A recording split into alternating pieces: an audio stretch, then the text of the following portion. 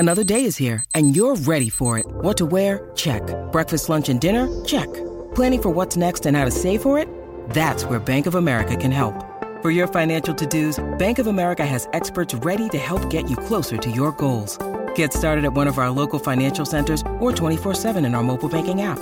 Find a location near you at bankofamerica.com/talktous. What would you like the power to do? Mobile banking requires downloading the app and is only available for select devices. Message and data rates may apply. Bank of America N.A., member FDIC. The Hail Varsity Radio Saturday Morning Show, presented by the Nebraska Lottery. Strap yourselves in. Here are your hosts, Chris Schmidt. Y'all don't even know he was a virgin until he's 28, and now, roll tide. And Mark Cranack. Time has come for someone to put his foot down. And that foot is me.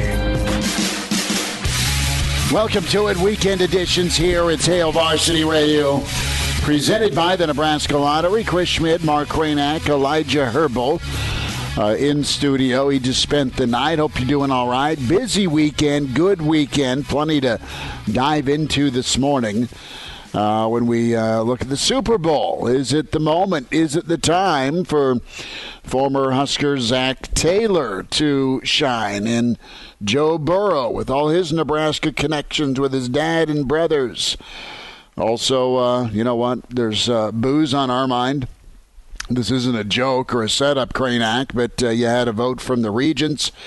And, of course, the week of Fred. Numbers to get in, 466-3776, 466-3776, 800-825-5865. Can email Chris at HailVarsity.com, Mark at HailVarsity.com, and find me and Elijah on Twitter at Schmidt_radio, Chris Schmidt at Herbal Essence for Elijah Herbal. Cranack, what do you know? What's good this morning? Do you have your coffee? I have my coffee. I have a Bengals cookie cake. Look at you. Everybody forgets about Stanley Morgan too, by the way. Well, I was getting there to Stanley. And no, you weren't. You forgot about him, just like everybody else. To Coach Walters. Good story in the World Herald by Evan Bland about Stanley's transformation. You know, as good as he is and was at Nebraska, that just tells you about the depth and talent of the NFL, doesn't it? Where you can't even see the field as a receiver. Yeah, that guy can't see the field yet. He'll see the field eventually, but man, right now it's coming down and taking care of business as a special teams guru.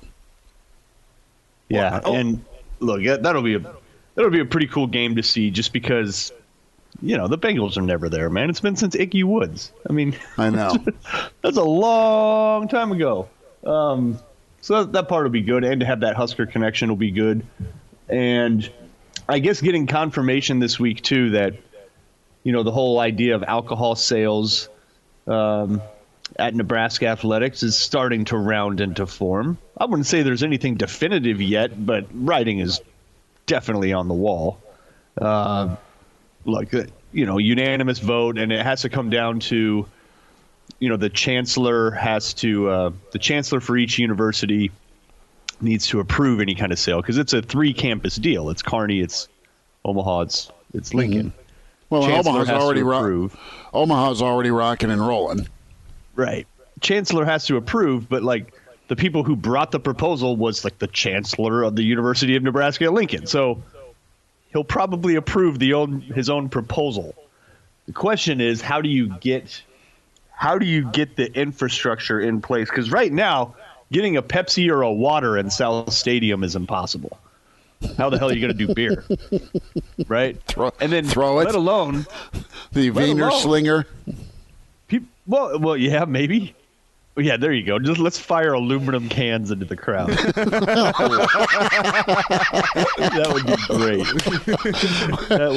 Yeah. You need to shoot it up like we're playing 500, Mark, and fair catch them. We can't have any direct hits. Enter at your own risk. Uh-huh. You might get blasted in the face at 70 miles an hour by a beer can. It is possible.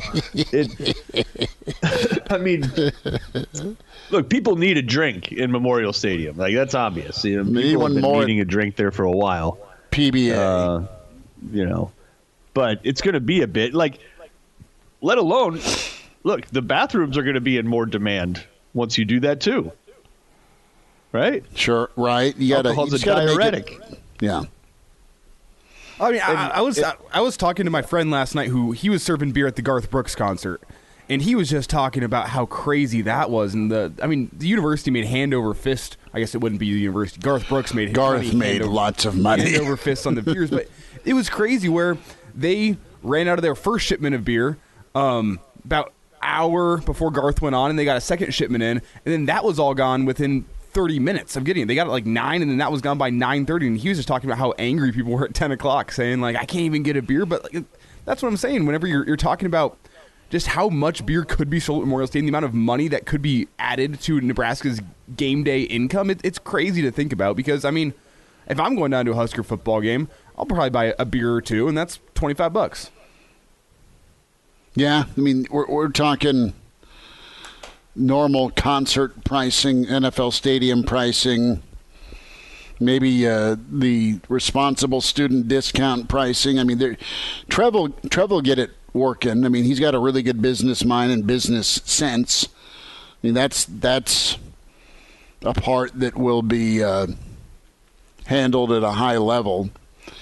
You just got to move forward, though, with it, Mark and Elijah. You just now have the opportunity to put it in the hands of your chancellor and AD, Kearney, Lincoln, Omaha, and then it's still got to go back to the Board of Regents to get okayed. We were spending a little bit of time on this yesterday, and just to set the lineup for you, Dave Remington, Rewind, coming up, longtime Bengal, and, of course, Husker great, college football great with us in about 10 minutes, 15 minutes. Brandon Vogel and Gary Sharp in hour 2, the Iron Horse. So you'll have wrestling coming up here the first part of March at PBA, Cranac. You're going to have Big Ten wrestling. That's hand in hand, where a beer and wrestling kind of goes together. Wrestling fans are incredible. The rest of the Big Ten will get a chance to experience Big Red hospitality here in Lincoln, and then just book it up. More Big Ten related events, please. You're going to have regionals, you hope, with Will Bolt. That's his goal this year.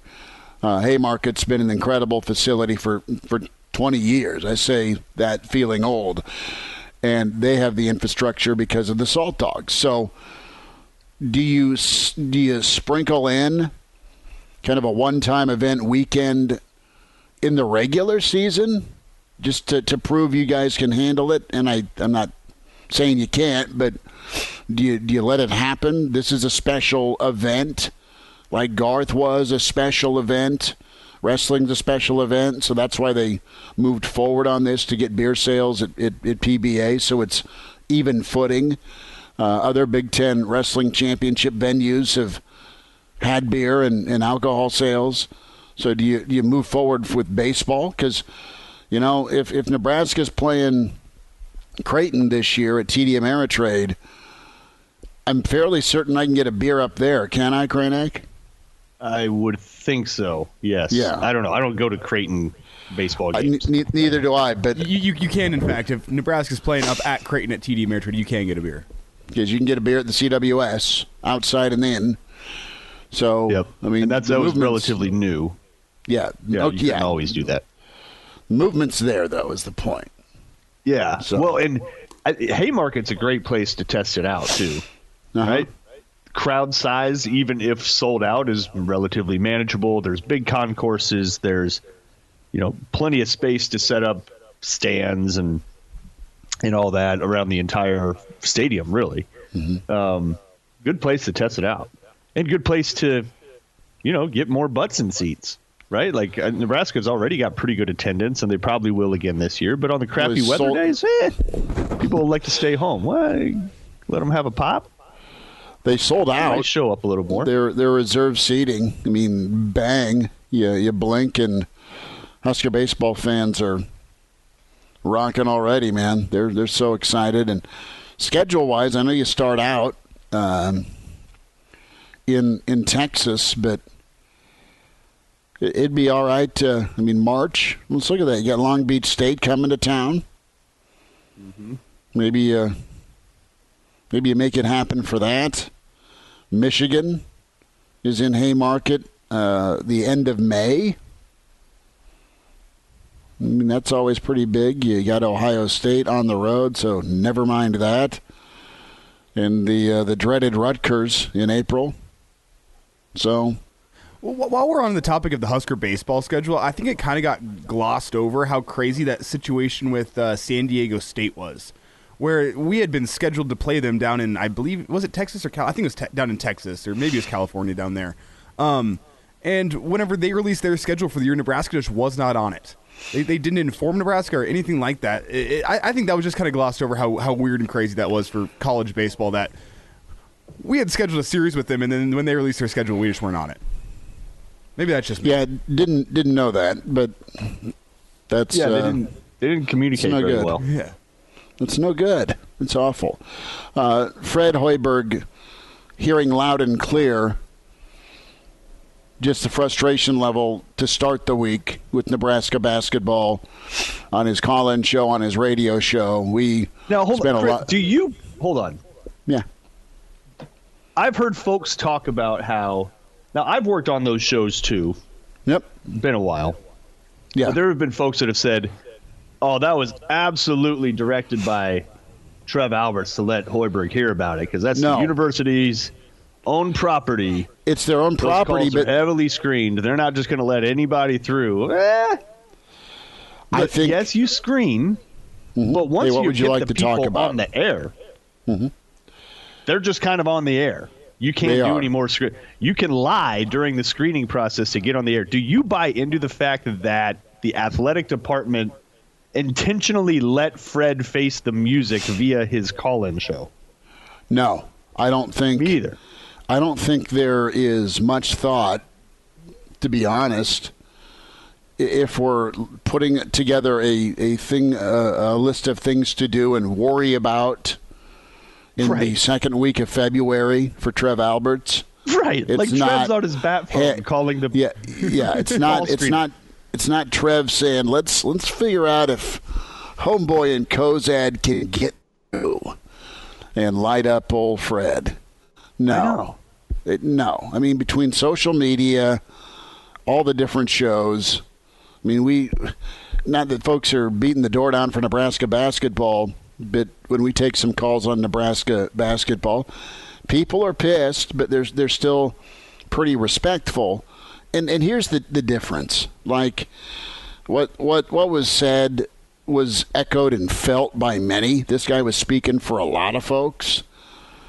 But then it got to a little bit of bravado and ego with how the phone call was made, and I'm firing you like I did Miles, and that's the difference, right? It's like fans want the media to be as direct and sometimes harsh as they are, and from a professional working standpoint, you're not going to, from a tone standpoint, you're not going to ask somebody in that manner in their face. It's like you're challenging them to a fight.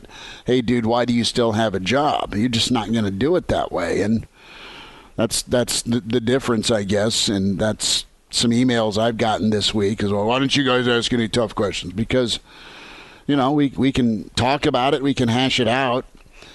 And it's up to Trev. It's still up to Trev. It's still up to Fred, really. Not just Trev. It's up to Fred to build on the win and make a case for future years. Now, the roadblock is the obvious number out there, the $18 million. But you hope it works out and they kind of start clicking, because Fred doesn't need that type of venom and arrow shooting. And on the same token, Nebraska fans don't need to watch horrific basketball like they saw Northwestern Nebraska, where you get absolutely dismantled. The Fab Five traded jerseys and disguised themselves of 2021, 2022 Northwestern basketball. It shouldn't have happened that way. Kraynak, a thought from you, and I know you get a chance to watch Nebraska-Iowa before, should you choose, before Super Bowl coverage. But, you hope Nebraska can kind of get things going. How does the team finish out? Very important for Fred when it comes to, the end-of-year meeting with Trev. Here's some proof on the court where I think we can go, and here's why we're going to be different and better personnel-wise here moving forward, because the first 3 years haven't worked, bud. I think a lot of things can be true at the same time, and I think it is very true. Fred has mentioned this recently, that the injuries to Trey McGowan's, the injuries to Breidenbach hurt them physically. And what's the element that has been missing throughout this losing streak? It is physicality. I mean, absolutely. Fair. I mean, it's just Nebraska just has looked overwhelmed physically. Purdue was the case in point. Just could not withstand the physicality of the other teams. Not that Breidenbach is Shaq, but he does bring you something. He's Coach Beard, man. He's physical, and he'll mix it up. He'll box out. Yeah. Look, so that I believe, Fred, that did hurt the team. That is true. But it is also true that as fans, that doesn't mean that you go over. Like, okay, you lost a couple guys, and that's hurtful, and blah, blah, blah. But that doesn't give you an excuse to go over. That is also true. Like, so that's kind of what Nebraska's been facing here. Is you got a team that was depleted from the roster, but then top that off with woefully underperforming, and mainly it was mental, and that part was obvious. And Fred maybe not realizing or maximizing his role to get the team mentally ready. Like, that's part of the role. That's part of the job. And it seems like he doesn't fully grasp that with more of his NBA mentality of just, guys are going to get ready. I shouldn't have to motivate them. You do, obviously, because they show up. Look, that team that showed up against Minnesota, again, a team that's also struggling, but they looked like an energetic, excited, motivated, somewhat physical, and definitely talented basketball team. Like, that hasn't been missing. The talent is there. Bryce McGowan's 2 alley-oops in the first 5 minutes were like pretty fun. Those are pretty sweet. I mean, you don't see that in a Nebraska uniform too often. Like, hello. And then Alonzo Verge's, his first step, if that dude doesn't become a Harlem Globetrotter, I'm never watching them again. I don't watch them anyways. But if I did, I would want a person like Alonzo Verge. He has got incredible handles. Incredible snarky response. You got to pass the ball as a Harlem Globetrotter. That's true. But you know what I'm saying. Sorry. There are players on that team that are gifted enough to be better than they are record-wise. Oh, big time. Right? And then to unlock that is, I don't even know if it's scheme as much as it is just getting the dudes mentally ready to go. And if that's not your strength, Fred, you better find an assistant or someone that understands that and can get them going. Because the way they have come out flat or uninspired or whatever is just, it's inexcusable. You can't watch that crap. People are done watching that crap. I think Fred realizes it, and maybe he realized it too late. I don't know. Maybe he's just like, oh, crap, I got to be more in tune to where these guys are at mentally than maybe he thought he had to before. Here's the problem. There's this, and it's the pro-style mentality. Riley had it. Fred's got it. And it's not wrong. It's just asking a lot from a maturity level standpoint. And then you look at the roster, the way it's constructed. There are a bunch of different dudes from different spots that all have left one spot for one reason or another and are now here.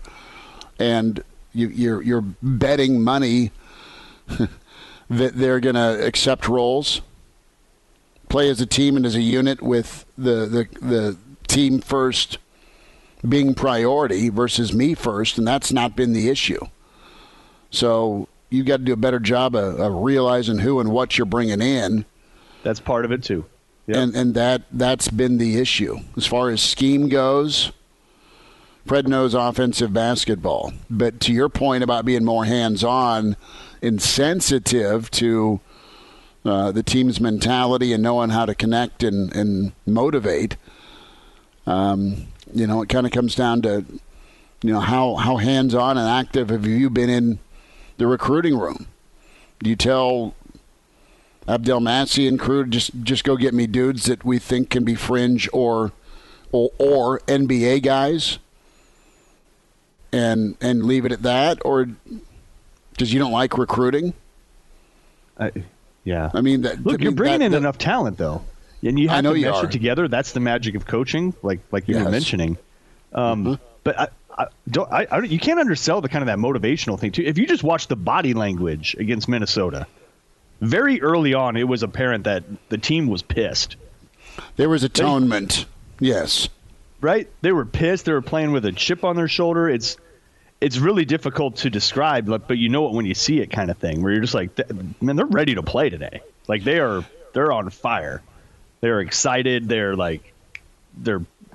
defensively, they're not giving up a single square inch. They were ready to go. And that's that needs to be like your baseline expectation every time you get out on the floor. Exactly. I mean, particularly it is for Nebraska fans. Yeah. Right. Particularly here, where we notice and appreciate that as like the number one trait. Right? Of course you want to win, but as long as you see that, as long as you see that from any team in any sport, you respect it because they're giving it their all. And you also know that, generally that leads to winning. Not every single time. Doesn't always mean championships. Talent's important too, of course. But if you see a team that is going balls to the wall, you're a fan at that point, right? Like you can't hate on that team. I think that's especially true in Nebraska compared to a lot of other places. Absolutely true. Hail Varsity Radio Weekend Edition. Chris Schmidt, Mark Kranak, Elijah Herbel will rewind in just a year short from the Super Bowl. Dave Remington was part of the Bengals for the first 5 years of his NFL career. Drafted in the first round, came in with Boomer Esiason. And, right there in Cincinnati back in the Super Bowl. We'll touch on the offensive line as well with a Husker great, former AD. He was the Band-Aid between the Shermanator and the Moose. And Dave Remington with us next segment here for the Weekend Edition Rewind. Hail Varsity presented by the Nebraska Lottery.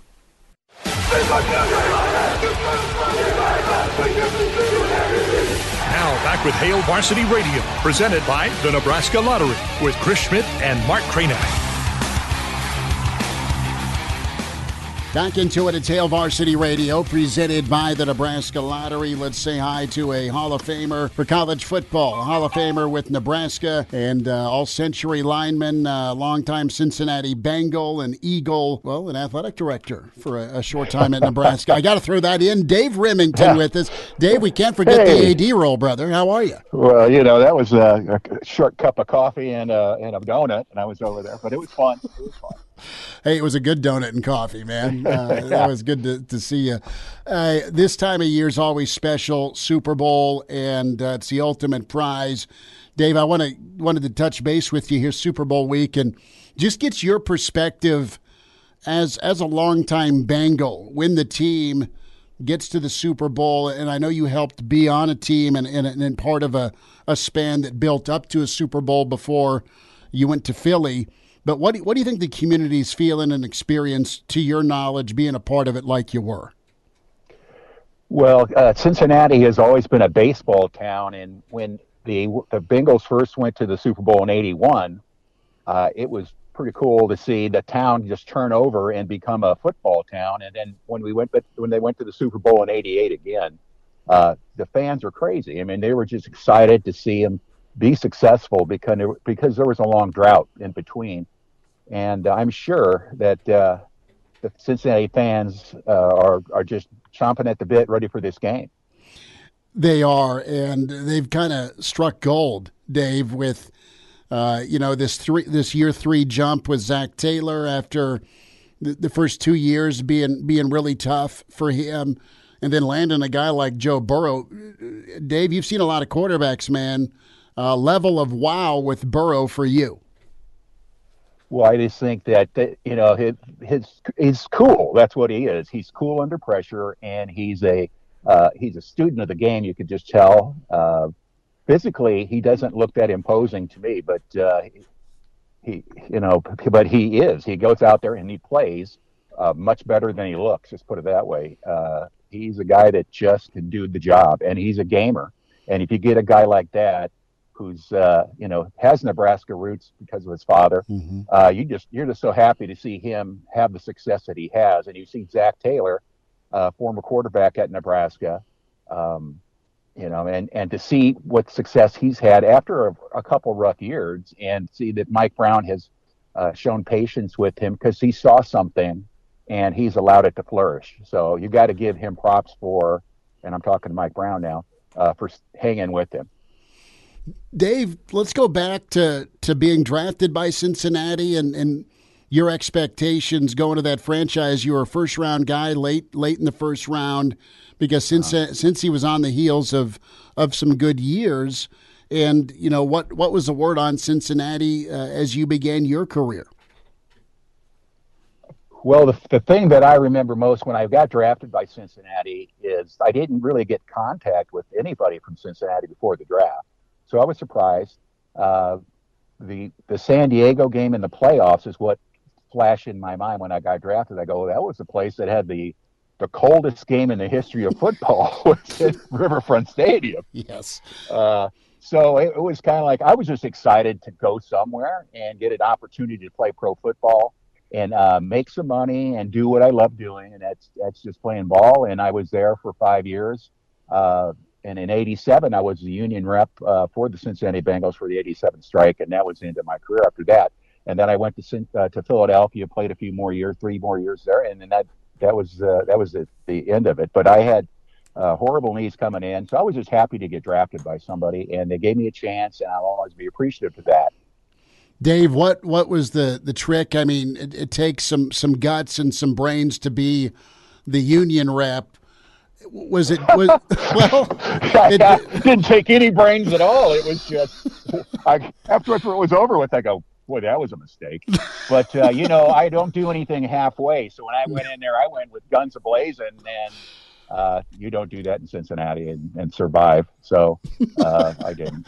I'm laughing with you. I hope you know that. But yeah, so I was going to ask, what's it like to negotiate something on that scale? You're taking up for your brothers? You're taking up for your teammates? I was the assistant rep. The real rep was Boomer Esiason. Okay. So he would do the negotiating with the team. I mean, it was tough because we had everybody, their livelihood was at stake, and a lot of these guys weren't really good with money. So, we've had 12-year veterans that they're in game 3 and they're like, hey, I don't want any money left. I go, we're just looking at each other like, how did that happen? But that's just the nature of the beast. They don't pay them to be financial wizards out there. So that was the toughest part, because they have their livelihood, and you're putting it at risk by making, trying to talk them into staying out and honoring the strike. But as you see, the '87 strike was the last one the NFL had, and it has really, it benefited. Long run, it benefited the players with, just exceptional salaries now, and the owners. I mean, it really opened up the door to a lot of money that is flowing through the NFL right now. Does it just blow you away when you look at Denver for sale, $4 billion? You look at the price tag the Cowboys are worth with Jerry World down there. You get in on it on any part of an ownership. I mean, it's gonna print money for you, Dave. Yeah, that's true. And when I was playing, a lot of the owners were real estate people, and they got pieces of the stadium and all this other things that came with it, all the benefits. And it's just been a gold rush for everybody playing football. Even the retired guys like myself. I haven't started collecting my retirement, the NFL retirement, but it has gone up tremendously from what it was pre-strike, and in the years following.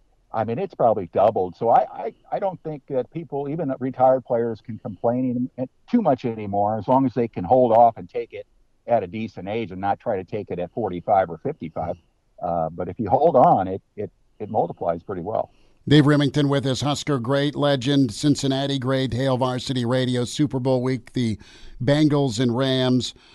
Is there a particularly funny time you remember being in Cincinnati? What was the cast of characters like with that Cincinnati locker room? Of course, you and Boomer, Boomer Esiason Foundation, all the great work you do, Dave, raising money for the battle against cystic fibrosis. That brotherhood's been there a while with you and Boomer. Well, Boomer has been a friend of mine since he got drafted in 1984, I believe. Yeah, there was a lot of stories. I mean, it was just a fun place. We had a bunch of guys who were, lunch bucket guys, lunch pail guys who worked on the offensive line. Anthony Munoz, Montoya, Kozerski, Reimers, who's probably one of the better players out there and didn't get a lot of credit, but and Joe Walters, another fantastic player. We were just solid and stacked in the offensive line. And you had Jim McNally, the guru of offensive line play back then. And so, I mean, you couldn't help but learn a lot. It was a lot of fun, and we had a very effective line, and we were really good offensively through those years that I was there. And then, as far as all the knuckleheads were on defense, and like usual, they're the usual suspects. I could tell you some stories, but we don't have time, and I don't want to get in trouble for these guys. Was Jason Buck on that Cincy team? Yeah, Jason. Yeah, he was the most level-headed defensive lineman I ever played against and with. Okay. Just a really, really nice guy, solid human being. Just I guess he was a Mormon, so he wasn't drinking, he wasn't carrying on. He was pretty strict, and just a nice person to be around. Yeah, they had some guys on defense that were getting almost the stories come in camp anyway. That's where your true colors shine, because you're there at that time we had 2-a-days for 5 straight weeks. Yeah. And they would go on strike just to get rid of that now. I mean, I'm sure they don't even have it. They don't even have contact during, summer camp or fall camp anymore. Not as much anyway. I mean, we had some days we had 3 practices a day. Wow. We'd have a walk to, and then we'd have a regular full pad practice in the morning and a full pad practice in the afternoon. And it's amazing that guys would still find ways to sneak out and go out at, hit the bars at night. I don't know how they had the energy to do all this, but I guess it was experience.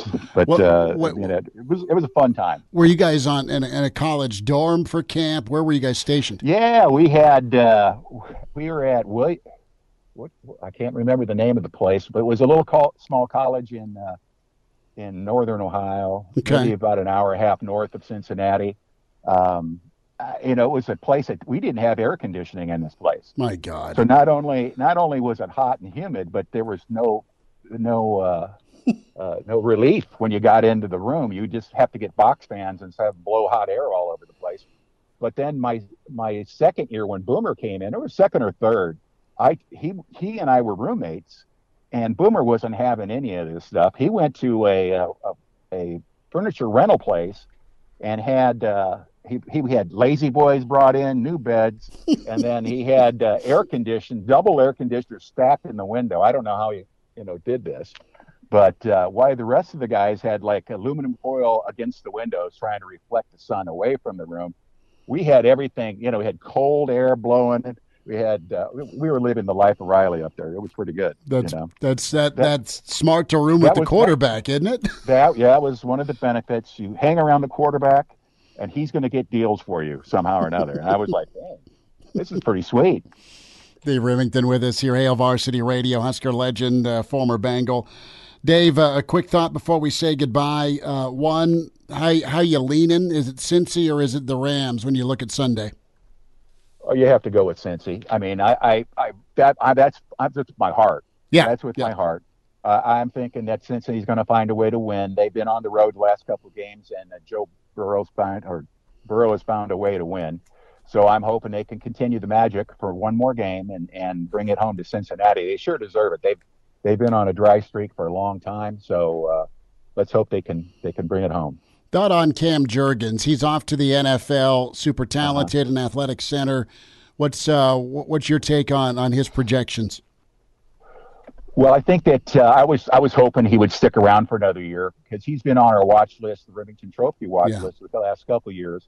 And I was hoping that this would be the year. We had an Iowa kid win it this past year, and I was thinking, well, it'd be great if we could come back, and he'd probably be one of the front runners for that award. But he's a smart guy, and he's found out his value is right now to get out in the NFL and try to make some money. So he's doing that, and I wish him nothing but the best. It's a tough thing when you're at that age. I know they have the Neil thing going on right now, but it's nothing like the NFL money. So everybody's going to be chasing their dream, and so I'm happy for him that he's got an opportunity to go to the NFL. I hope he goes where he wants to. I don't know how high he'll go, simply because the snap issues that he had with the shotgun earlier, and with the under the center stuff was even more disconcerting as an ex-center to see him in short yardage and having problems with the exchange. But I think with the time he's going to have between now and the draft, he can work on all that. And if he gets in there and he makes a team, I can see him playing for 10 years. I mean, all he needs to do is get a chance and get some momentum and get things going. But he's got to make that team that first year. And that's the toughest thing because I don't know how high he's going to get drafted. Dave Remington with us. Dave, you look at Nebraska's O-line. They made a change. You've got Donovan Raiola in from the Bears. Quiet guy, super intense, kind of a technician, and that's how he's been trained. Nebraska has some guys on paper that are highly rated, but the O-line's got to step up specifically on the tackles, and there may be a tackle. Corcoran could be moving to center. That's the word early before spring. I don't know, but your thought here on the direction of the Nebraska O-line here with a new guy. Well, Donovan, I was getting Dominic and Donovan right. up here, but he was at Wisconsin with Coach Huber. So, and I was with Huber with Callahan, and I was with that group, and excellent coaches. They know the offensive line better than most. And to see him there, I hope he has a lot of success. Nice guy. He was kind enough to come to the Remington Trophy event in January with us. I had a chance to speak to him, and he was really welcoming. He said, anytime I want to come in and speak to the players, I was more than welcome. So that was nice. I mean, I want him to have as much success as possible. I look at what he's got. He's probably got a future superstar if he works and he recovers from his knee surgery in Prohaska. Teddy Prohaska. It looks like he could be a future NFL and a future All-American at Nebraska. You've got Newelly, who is probably scheduled to be a left guard. He probably could play some center. Hickson at center. I think they've penciled in Latowski at left guard right now. They've got a couple guys that transferred in from, I think, Oklahoma State. Kevin Williams. Yep, Kevin Williams is they got an Omaha North grad that's coming back, Anthony Hunter. So they might have some depth there. As far as the other side of the line, Corcoran and Benhart needs to get much stronger. And if he's 6'9", and the only, I love the way the 6'9" guys look on the field, but you've got to be able, especially if you're going to play guard, you got to dig people out, and you got to come off the ball hard, and he's just got to get bigger. When you're 6'9", your weak point is your back. Always, you get guys who are 6'9" as your tackles because they're supposed to have range. Sure. Now I watched him and Corcoran play. they got to use their hands more and not turn and run with a defensive outside linebacker or defensive end as fast. They just got to stretch that out, get a couple more kicks, and use their hands and punch, and stop absorbing guys. You can't, and it's a natural tendency. Everybody will turn and run at some point with the defensive lineman as he goes by you, because it's just you're playing against the best players out there. The big, tall guys have got the range. And the reason they get the tall guys, they got to use their hands and they got to use their long arms as a weapon. And right now, I see a lot of absorbing and turning and running, and then they got to just get to improve on that. They've got the frame though, and what's really fun to watch is the young kid Prohaska. He does a pretty good job right now as a young man, and he's stalemating guys at the line, and he could be a great one down the road. I'm hoping that Bryce is, because he's a Nebraska kid, I think that, I'd love to see him do well. I don't know much about Corcoran. You said he might be going to center. Yeah. How tall is Corcoran? He's got to be tall to be in that group. He is. He's not quite Ben Hart, but I think he's probably 6'6", 6'7". I mean, I think he's there. Yeah. I mean, those guys look really impressive when they're in warm-ups and stuff. So, I mean, they look like the part is what you want, and they look like they could be a pro offensive line. They just got to get their techniques. I know with Donovan, he'll have them working on their hands and punching and extending guys before they turn and run, and that's what the tackles need to do. I mean, I tried to play tackle for a couple of weeks in spring ball, and I was absolutely horrible. Of course, I'm 6'1", and I'm out there trying to, I was good against the run, but I mean, the passing was a joke. But when I went to Cincinnati, I watched guys like, Anthony Munoz. I seen what he did, and he was not like overpoweringly strong, but he was just an athlete, and he could dance with people out there, and he wouldn't commit until it was the right time. And he did use his, and one thing that Coach McNally really emphasized was the punch. And all our guys who played on the perimeter could punch, and they were good kick steppers, and it was almost like a orchestrated thing to watch them play. They were great. I mean, they were absolutely great. Those guys that played for us on the corners there. Those are some names, man, that you're bringing up on the outside at tackle, especially with Anthony, one of the best ever. Dave Remington with us, proud Bengal. Bengals in the Super Bowl, and some thoughts on the Husker O-line. Dave, we'll do this sooner rather than later. Always love catching up with you, and thanks so much for your time. I appreciate your time. Enjoy the Super Bowl, everybody. I mean, it should be a good one. Let's hope the Bengals can find a way to win.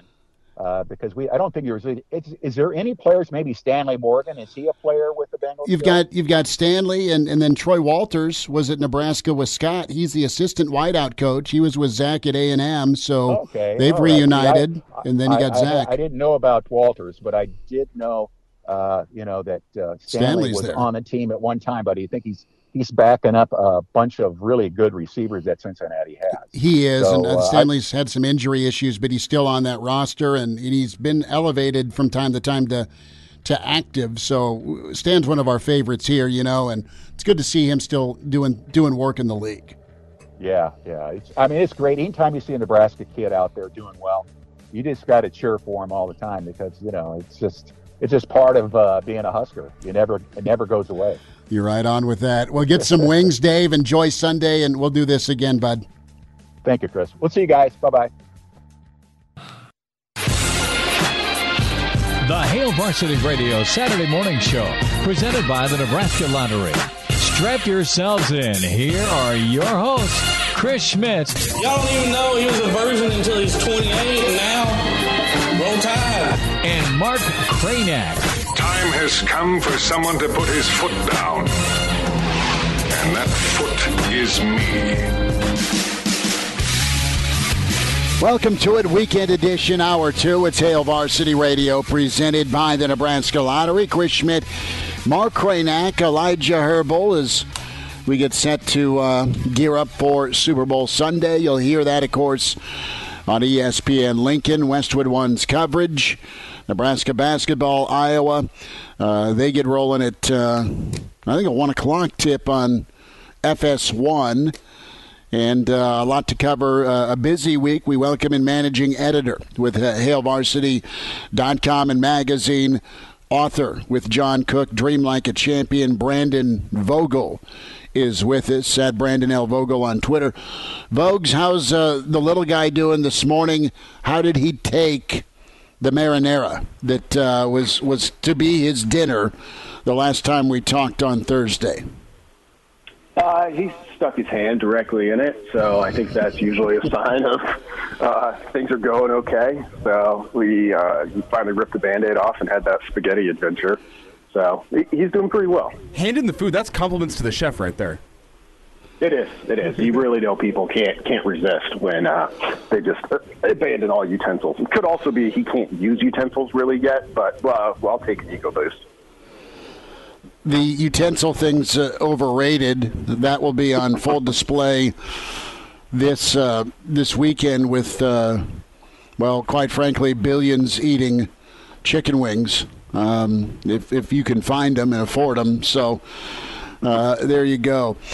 Vogue's a huge opportunity for one of Nebraska's own, Zach Taylor, from is this going to work in Cincy to a setup where, listen, they have been on a magical run. I mean, the road playoff wins speak for themselves. The win at Tennessee, the win at Kansas City, and now it's time to take down the Rams. Familiarity with McVay and of course, Zach.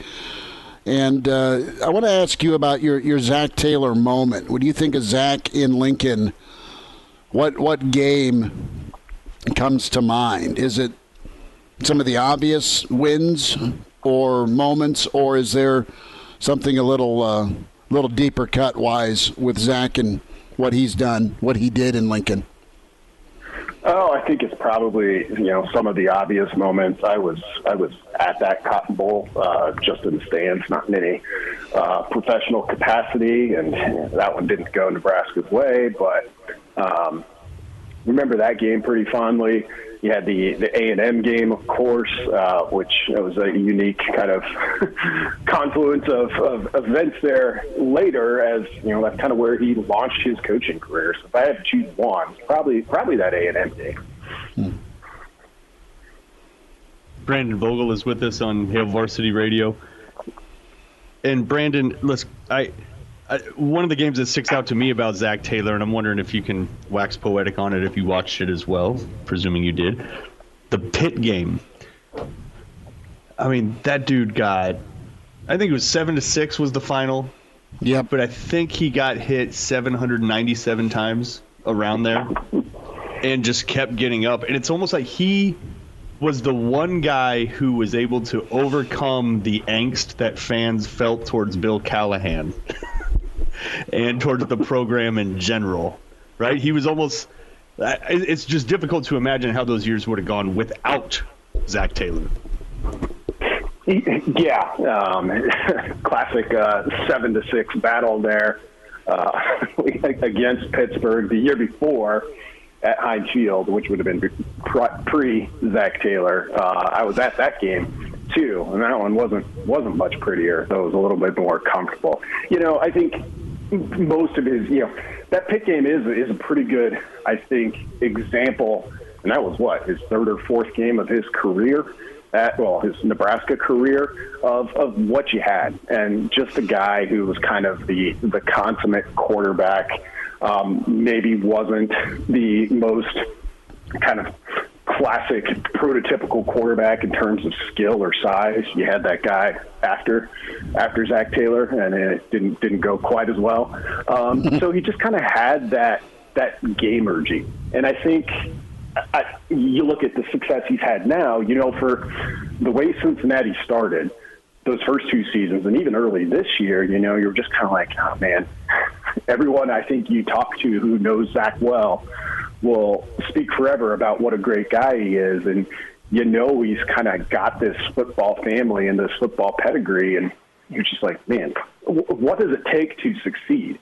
And the fact that they've been able to go on this run, I think indicates that he kind of stuck to whatever his kind of grand plan was when he took that Cincinnati job. They stuck to it, and they stuck with it through those early struggles. And then now you see the kind of the payoff, and things can go that way too. So maybe it's a lesson in patience overall. Yeah, Brandon Vogel's with us here on Hail Varsity Radio. And what Zach Taylor's done in Cincinnati has been incredible, but let's not act like Joe Burrow hasn't been a huge part of that equation. I don't want to call it lucky, but like Zach Taylor, the turnaround, I don't think it's all on Zach. I think a lot of that comes down to Joe Burrow and Jamar Chase as well, which speaks to the job the front office has done in Cincinnati as well. You're right. You're right, Elijah. Thanks for ruining my narrative. No, I'm just kidding. Wow. Joe Burrow, another great former Husker. Jamar Chase, he's going to say Mickey Joseph, so he's a former Husker now. Of course, he's got an actual former Husker. Just Huskers everywhere. It's been a ton of fun to watch kind of a similar thing with Joe Burrow. Comeback player of the year this year in the NFL, and he's a little bit the same. I mean, obviously he was a more highly touted recruit than Zach Taylor was coming out of high school. Ended up at Ohio State, and you kind of watch now and what he's doing, and man, I remember who Ohio State's quarterbacks were, but you had this guy and he just couldn't find the field. It's a little bit crazy how that sometimes goes, but. Speaking of the gamer genes, that's I think something you can go with Joe Burrow too, because watching that AFC Championship game, you've got Patrick Mahomes over here who plays quarterback like he's a shortstop, and you got Joe Burrow who misses on some throws. I mean, I'm not saying he's not talented, obviously he is, but it's just not quite as refined as somebody like Mahomes is yet. But finds a way to get it done and just kind of keeps plugging away. So I do see some similarities there between Taylor and Burrow, but you're correct. Having him in the run that he's on currently is a big part of why Cincinnati is where it is.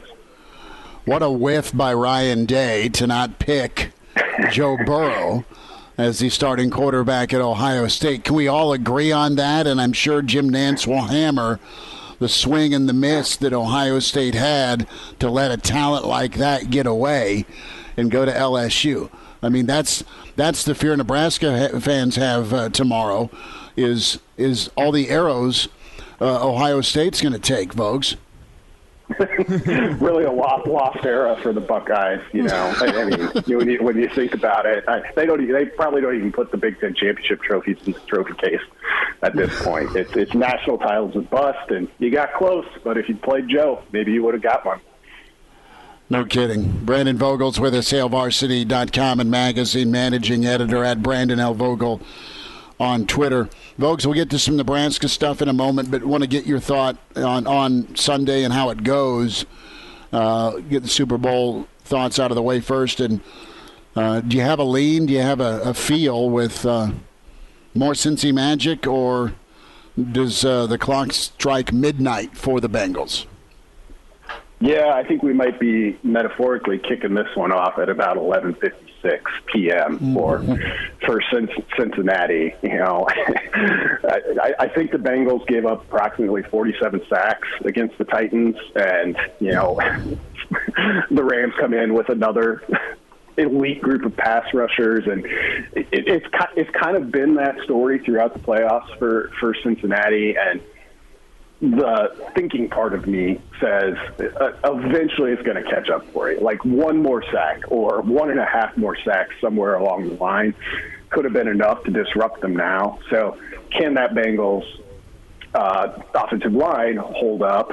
Or also the other piece of it is Cincinnati going to kind of continue on this run of takeaways that it has to get to this point? And both of those seem a little bit not unlikely, but they're just pieces that are a little bit random. So probably have to play the chalk, but my heart will be rooting for the Bengals.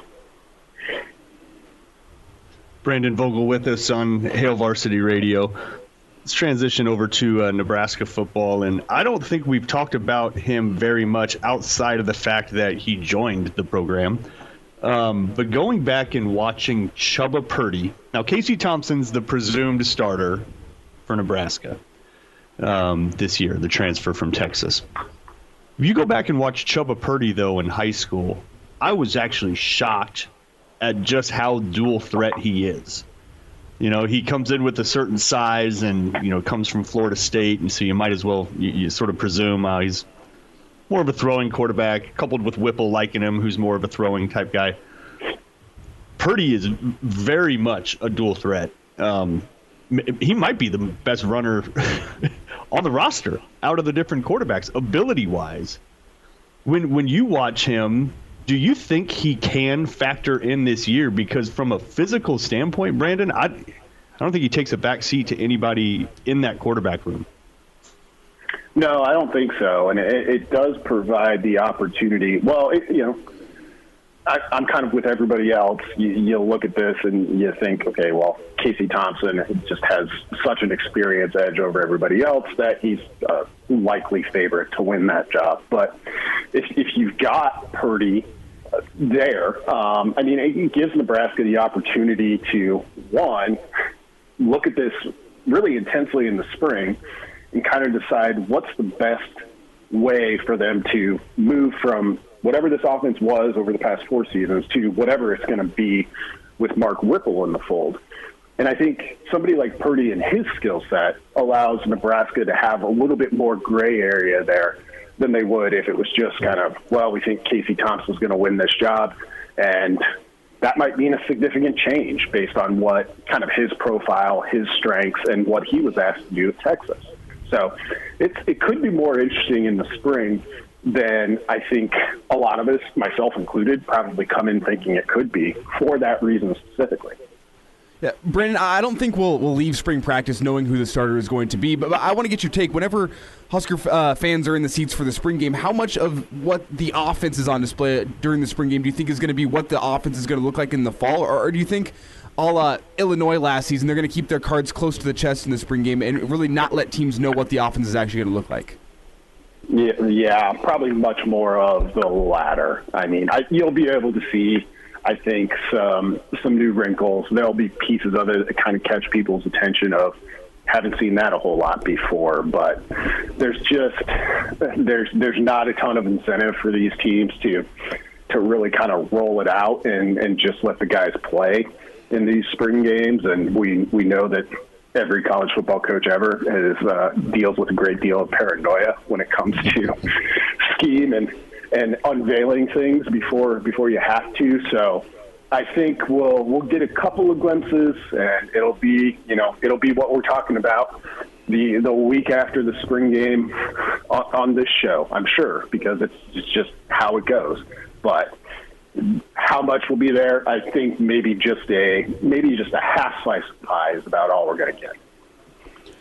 Vogues, a thought with the offensive line and level of concern with the O-line as you head into spring. We know about the injuries with Turner and Teddy as they try and rehab this spring. That opens the door for guys to show what they can do. Maybe that's Piper at center. Maybe that's Ben Hart getting some first team reps again because he's done that for a while. Newelly at the guard spot. Witowski's a guy that no doubt you hear good things about. And then you've got a couple of transfers, and then kids' names escaping me, but you've got some portal potential too. The starting left tackle at Vandy with 3 years starting is in the portal, and it sounds like Nebraska has been in on him. Do you think Coach Raiola can get where he needs to go? That he'll have to, yes, but I'm saying with all the moving parts and presumably 2 starters out, he'll be able to get some of these other pieces coached up so at least, all right, here's the baseline, here's what I feel good about, what's going to be different and new about the O-line here post-spring, and what are some key things they need to work through this spring? Yeah, can Raiola do it? I honestly have no idea at this point. But that's the bet. You started with what's my concern level with the offensive line.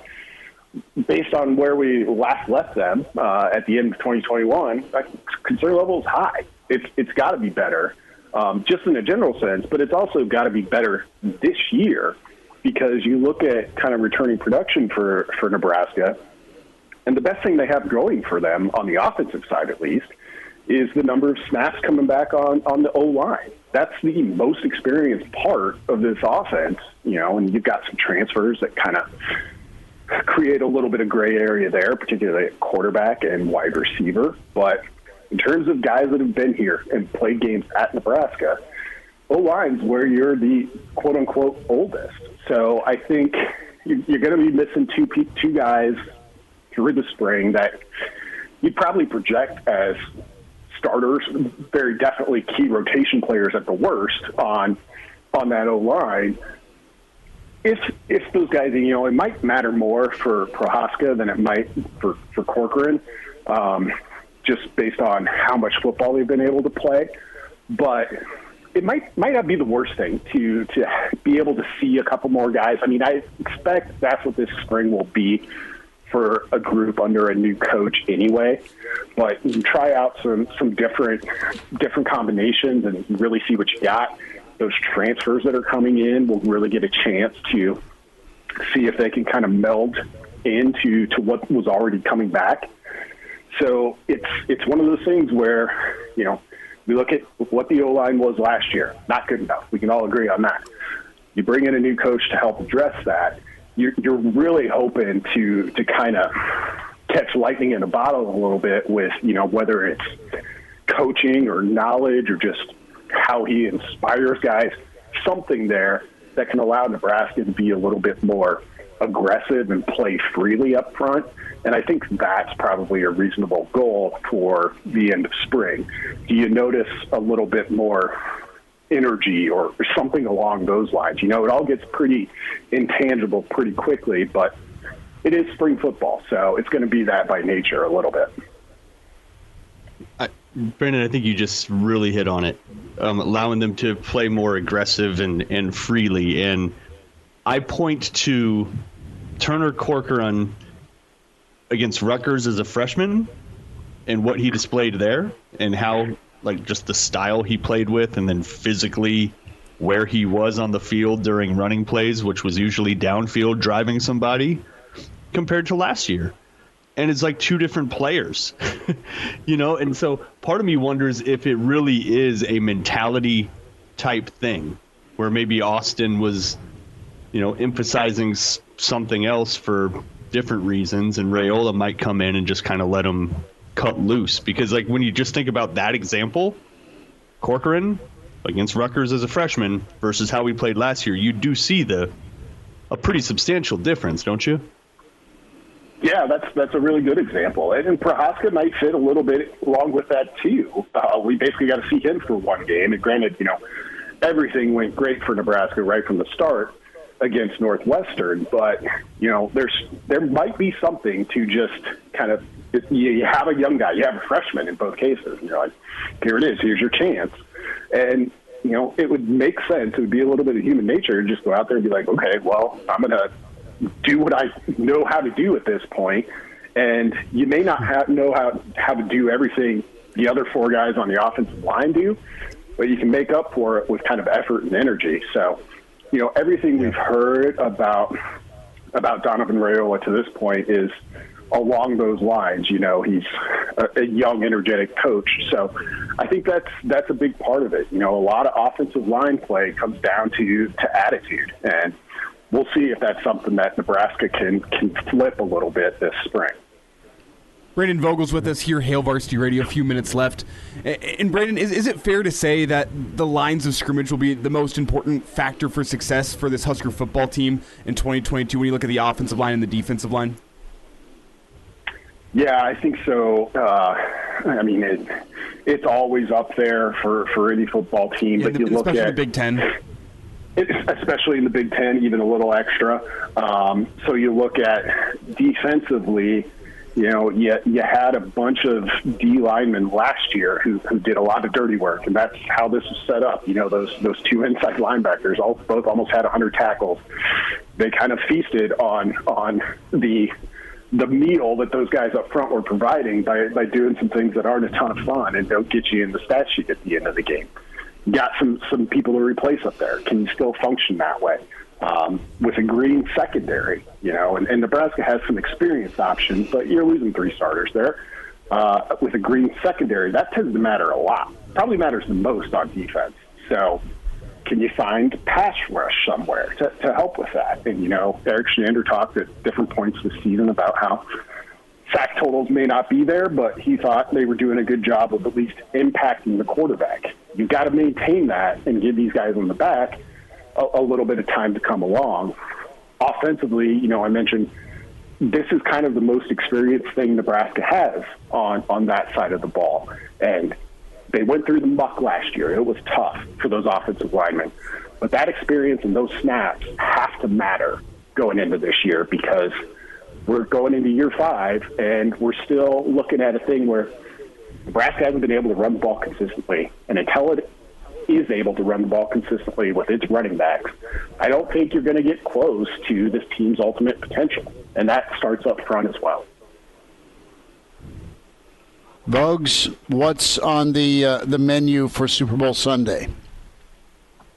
I'm going to actually just about to start salting now, but going to do a flank steak, keep it pretty simple, and go that way. As you noted, I've never been all that satisfied with making chicken wings at home, even though I always want chicken wings.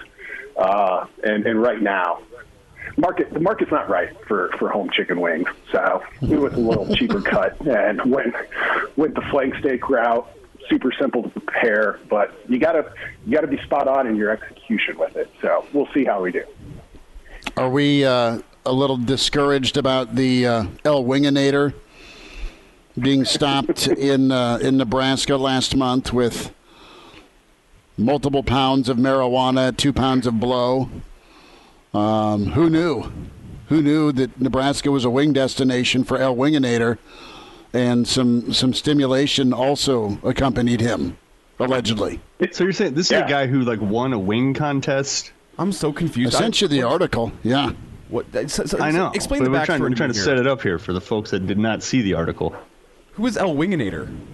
I'm so confused. A 60-year-old dude that was making his way through the state of Nebraska. The El Winginator is a 60-year-old New Jersey man, gained fame in wing-eating contest, arrested last month after he was pulled over, say it with me, in an RV with more than 2 pounds of cocaine and 254 pounds of chronic. An 11 a.m. stop. Explains his ability to consume large quantities of food. He was using PEDs.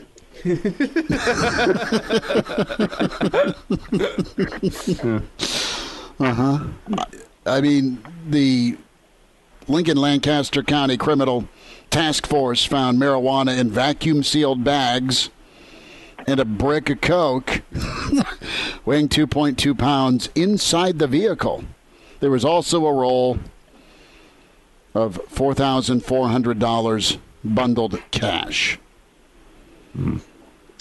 So, do we know if he was traveling west or east? I believe it says was arrested in Lincoln, pulled over. He was traveling east on Interstate 80 through Lincoln. Yeah.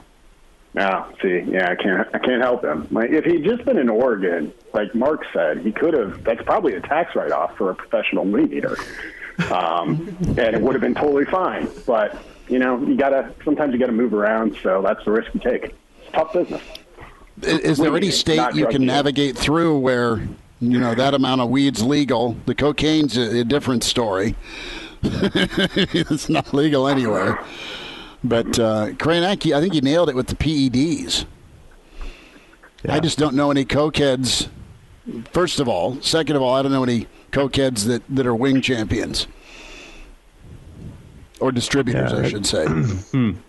Alleged. I was thinking the weed was more the PEDs. The coke, I got no explanation for that. No, he's heading east. Maybe he was headed to Amsterdam? The coke's keeping me skinny after the wing contest. Consuming all the calories? Yeah. That's for the physique. Sweat it out. Well, there we go. Vogues, enjoy. And get that flank steak rolling. Will do. Thanks, guys. Take care, bud. There he is. Brandon Vogel with us. ALVarsity.com and magazine. El Winginator Let's just hope he didn't give himself the nickname. That sets up for like a behind the music documentary, you know? No, it's a 30 for 30. So, yeah, started as the Winginator. Now look at him. Now he's the junkyard dog. All right, the Iron Horse coming up. Gary Sharp will join us. Weekend edition. It's Hail Varsity, presented by the Nebraska Lottery. Glad to have you back. Yes, sir. You heard me right. Here are the guys, Schmidt and Kranak. Well, Hector, here's the game plan. You're going to bring us 2 absolute martinis. You know how I like them, straight up. And then precisely 7.5 minutes after that, you're going to bring us 2 more. Then 2 more after that every 5 minutes until one of us passes out. Excellent strategy, sir. Thanks for hanging out. Weekend edition. It's Hail Varsity Radio, presented by the Nebraska Lottery. Chris Schmidt, Mark Kranak, Elijah Herbal. We welcome in the Iron Horse, Gary Sharp, with us. Sharpie, good morning. Big weekend plans. How are you? Good. Happy Super Bowl weekend, everybody. Amen, man. It's awesome that it's here. It'll be sad to see it go, but we'll no doubt all of us be watching. We'll get to your Super Bowl thoughts in a moment. Want to get your take and reaction. Good story by Parker Gabriel of the Journal Star with pretty much the update on Nebraska football and the staff spending, all staff spending time in Omaha. Some FaceTime with the Omaha coaches and some of the coaching clinics. And what do you believe, Gary? You're in Omaha. You're in it. You're up there. So are you, Kranak. And what is the perception of Nebraska in the Metro? And what does it need to be? What's your take on how the relationship is, and is it getting better? Well, I think it's, Nebraska is definitely a brand in Omaha. I think Nebraska is not for everyone that plays football in Omaha, because not everybody grows up in Omaha and says, I want to go play for Nebraska. It's a community of 1 million people where you have people moving in and out, and they didn't grow up here. And, mom and dad weren't Nebraska fans, so it was not in your household. But I think Nebraska's 2.0 approach to Omaha, kind of a two-ply approach with Mickey Joseph topping on to Barrett Ruud, I think is good. I think kids in Omaha, and really kids throughout the state, if they want to stay home and play for Nebraska, and it's a great option, is you got to give them something. Winning helps. Winning, being successful, going to a bowl game, going to the NFL, all of those things that you present to kids that are outside of the state of Nebraska, you need to present to kids that are inside of the state of Nebraska. And I think there's also an aggressive approach. We've heard Mickey Joseph talking about it, is we're going to build a wall around Omaha. We're going to build a wall around Nebraska. And guys that we want, we're going to keep home. And kids also want to be looked at as they're a priority. And it's not just a passing glance of, hey, you're a Nebraska kid, you're pretty good, we're the home state school, I guess we got to talk to you. No, they're saying, you're good, it's our job to acquire talent, we would like you to stay. So I think you've seen in the last couple of months something that has been around for a while, that Omaha is a problem for Nebraska, and they have adjusted their approach, and it's being received very, very well, I can tell you that. But it's not like the relationship was terrible. I mean, the coaches in the Metro have great respect for Scott Frost and his staff. They would just like to expand the relationship, and I think that's what you're seeing right now. Are you also seeing, Gary, Trev was not so subtle when he talked about how he likes to see teams, and he likes to see coaches that are grinders, that work harder than everybody else. Do you see maybe what they're doing within the state recruiting-wise as an example of Frost and his staff kind of proving to Trev that they hear him in that regard? And are there other examples that you've seen since Trev has made that public? Well, I think it's probably too soon. I think there's certain guys on this staff that are grinders that work 25-hour days, and then there's others that they can be more efficient and they don't have to work 25 hours. I think what you're seeing, whether it be recruiting in Omaha or a new adjustment of the staff, I think there's a better organization. There's a better focus. There's a better purpose, where maybe some things had gotten a little loose and you didn't know who was in charge of what or where was going where. I think now you've seen more of a focus because you have this new energy and you have new ideas and new faces, where I think this is the when you hire a new staff and you have to make some changes, Nebraska's kind of getting exactly what they thought they were going to get or needed, is a little bit of juice and maybe a different direction and maybe a different viewpoint from somebody from the outside that comes in and says, hey, maybe we ought to look at this. And then all of a sudden, you bring somebody back onto the staff. You know, I'm sure Bill Busch had a big say in bringing Vince Ginta back to help organize the recruiting office. So I think this is all part of a nice little 2-month run for Nebraska where they've figured some things out, and hopefully the things that are behind the scenes and off the field are going to be in line where then you can have those carry over where you're better on the field. We won't know that, but to be honest, I think Nebraska has everything they wanted to do in the offseason or they needed to do. They've pretty much checked all those boxes.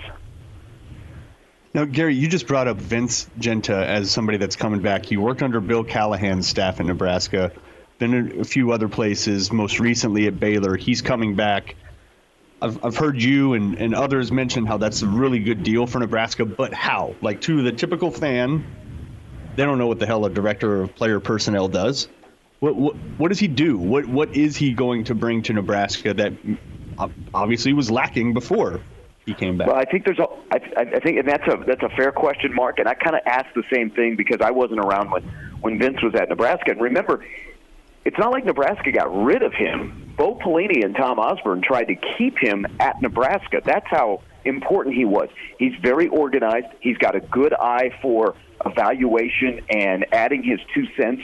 But I think what that recruiting office needs is a dedicated effort from organization to identify prospects, to keep an eye on the portal, and to keep everybody in line and keep that department churning along, because that is the lifeblood of college football right now, is the recruiting office. And somebody like him who's come from other places and has gained knowledge and has really organized and has contacts, I think is important to help out with what's already in that office and then eventually to help out with the coaches when they are in recruiting. And I also think in current player personnel evaluation that is on the roster, which is pretty important, and I think you're going to see a lot more of that this spring, is you may get with some of these new faces, look at Nebraska's current roster and say, yeah, that guy to me is not a Big Ten guy. You know, that'll be the whole roster management coming up in the spring. But I think Vince can help out with all of those areas. But that area needs organization, it needs purpose, and it needs it needs a lot of energy, and it needs like a presentation, like, because you're the front door to the football program outside of the head coach, and I think Vince does a really good job in that. If anybody has ever met him, he's very welcome. He's got a great personality, and I think kids, when they initially get in contact with Nebraska or they come on their visit, I think that is a good person to have, is the person that reaches out their hand first to you. Gary, how would you rate Nebraska's recruiting efforts as a whole during the Scott Frost era? We're now getting into year 5 here.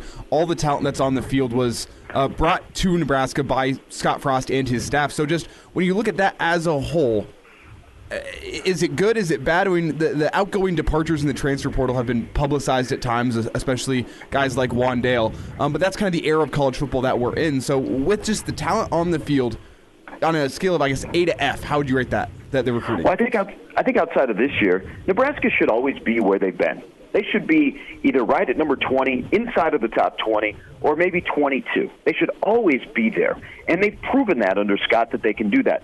I think, you know, COVID hit and you couldn't bring guys on campus, and I think Nebraska kind of used some of those as an excuse, and they didn't have any juice to the recruiting effort over the last probably 16 months.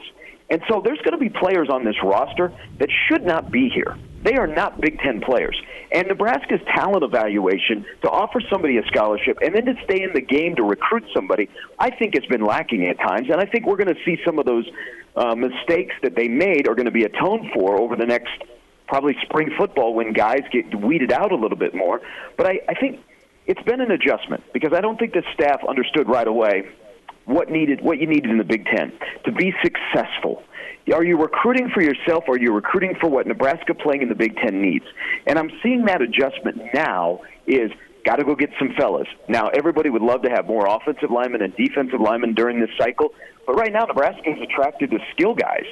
But they've got to find a way to be better in the trenches, because once you get them on campus, then, of course, it all becomes a development. But I think the talent evaluation has been lacking, but it's better, in my opinion, of late. So hopefully that's a good sign moving forward. Gary Sharp is with us here on Hail Varsity Radio Weekend.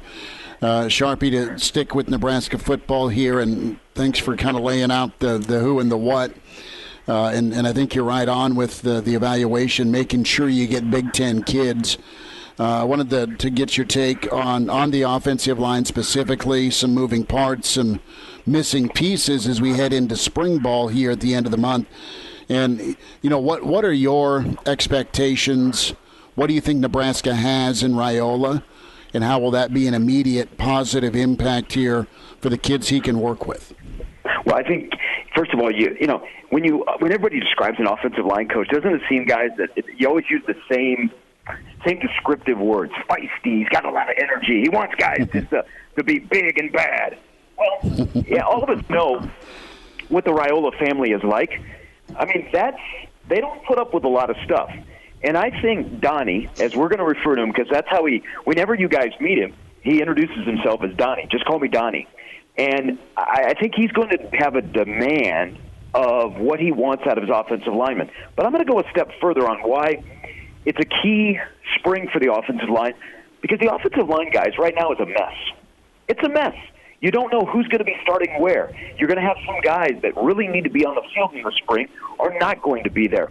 When are you going to get Teddy Prohaska back? Gosh, he looks good, but he's still a ways from coming back, and if he does, he's one of your tackles.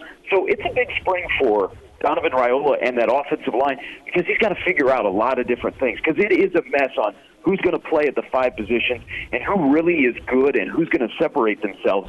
But I can tell you this, he will demand the most out of them, and there will be respect, and he'll have different techniques and different ways to approach things coming from the NFL, where he did with the Bears for the long time, and I think that will benefit some guys that have direction. I also think guys in that offensive line room, will have a sense of, okay, our offensive line coach and our head coach are in line with each other on what they want to do when we run the football. I think at times over the last few years that's been lacking. I think Scott and Greg had a different approach to how they wanted to run the football. Was it the running back problem? Was it the offensive line problem? I think you'll see those two more in sync to make the running game work with the guys up front. So there's a lot of benefits. It's just going to be, that's the position to watch during the spring, because they've got to figure things out. Do they have 8 guys that are capable of playing on Saturdays? And who are those 8 guys?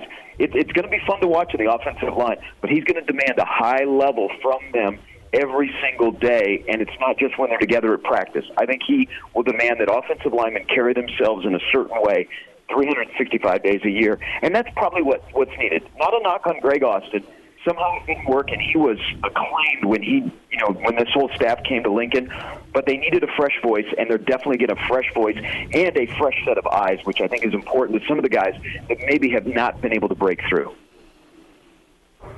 They weren't on the same page. Yeah, I know what you're saying. It's not necessarily an indictment on Greg Austin himself, but it is an indictment on the head coach / offensive coordinator and the offensive line coach just literally not being on the same page. I mean, they would contradict each other in press conferences with some degree of regularity. One of the coaches in Parker Gabriel's article about about Nebraska's what do you call it, clinic with the Metro Coaches Association, one of the coaches mentioned how Raiola, his style is going to be a little more like downfield, like all drills are 10 yards downfield, right? As opposed to walling off defenders, it's more of remove a guy, drive him. So presumably more aggressive, more physical, a little more risk reward, a little more demanding. Is that sort of what you expect to see, that Nebraska is going to have a little bit more of a collision approach to their run game than sort of a wall a guy off and hope the back can find a crease? I think you're absolutely right, Mark. I think instead of, hey, running back, go make a play, offensive lineman, make a play so the running back can get open, because that is a good sign for us. And there's some guys that can do that. The running game over the last couple of years was kind of, I think everybody has to take responsibility for why it didn't work, whether it be Ryan Held or the offensive coordinator, the head coach, or Greg Austin. It just seemed like the vision of the running backs one day would be off. or they would have good vision and the offensive line wouldn't be able to hold their blocks. So I think instead of pointing fingers, Donovan Raiola said, hey, we're not going to have to point fingers. We're going to take care of our job. And if it's, we're still not running the football, it's going to be on the running back problem because we're going to be able to open holes. But I think that's important for guys to get downfield instead of just explosion at the point of attack. Now, that's something that philosophy I've heard in the NFL. So that's a little bit of a, hey, I'm bringing this from the Bears. This is what we work on, is not only winning the battle at the line of scrimmage, but let's get downfield. It's kind of like, boy, wouldn't you think if Cam Jurgens was still around how much he would benefit from Donovan Raiola? But now you're going to look for more of those Cam Jurgens that we used to see that were downfield blocking instead of just right at the line of scrimmage playing patty cake. Gary Sharp's with us here at Hail Varsity Radio. Gary, before we get you out, I need to go Super Bowl with you. Do you got to lean here, Rams and Bengals? Well, A, who are you rooting for, and then B, who do you think is going to win? I'm rooting for an epic halftime show that Tupac shows up. Well, there we go. What are the odds on that one? That's got to be. You might get a hologram. Well, hey, Dr. Dre, who Nothing But a G thing, or California Love, I think will be one of the first songs, or any of the collaboration between Snoop and Dr. Dre. He said there's going to be a surprise. Isn't the only surprise for the Super Bowl in L.A. with hip-hop artists is to bring back Tupac, not as a hologram, but actually the real Tupac comes out with him. I mean, I think they would just stop the rest of the Super Bowl because you'd have to figure out where Tupac has been. I thought he was killed. But, I don't have a rooting interest in it. I'm going to enjoy it. It's kind of a different kind of Super Bowl. We don't usually see the Rams and the Bengals. You got two quarterbacks. You got Joe Cool. I think the Rams are the better team, and I think the Rams will win the football game. And I actually like them more than the spread. I think they get a late score.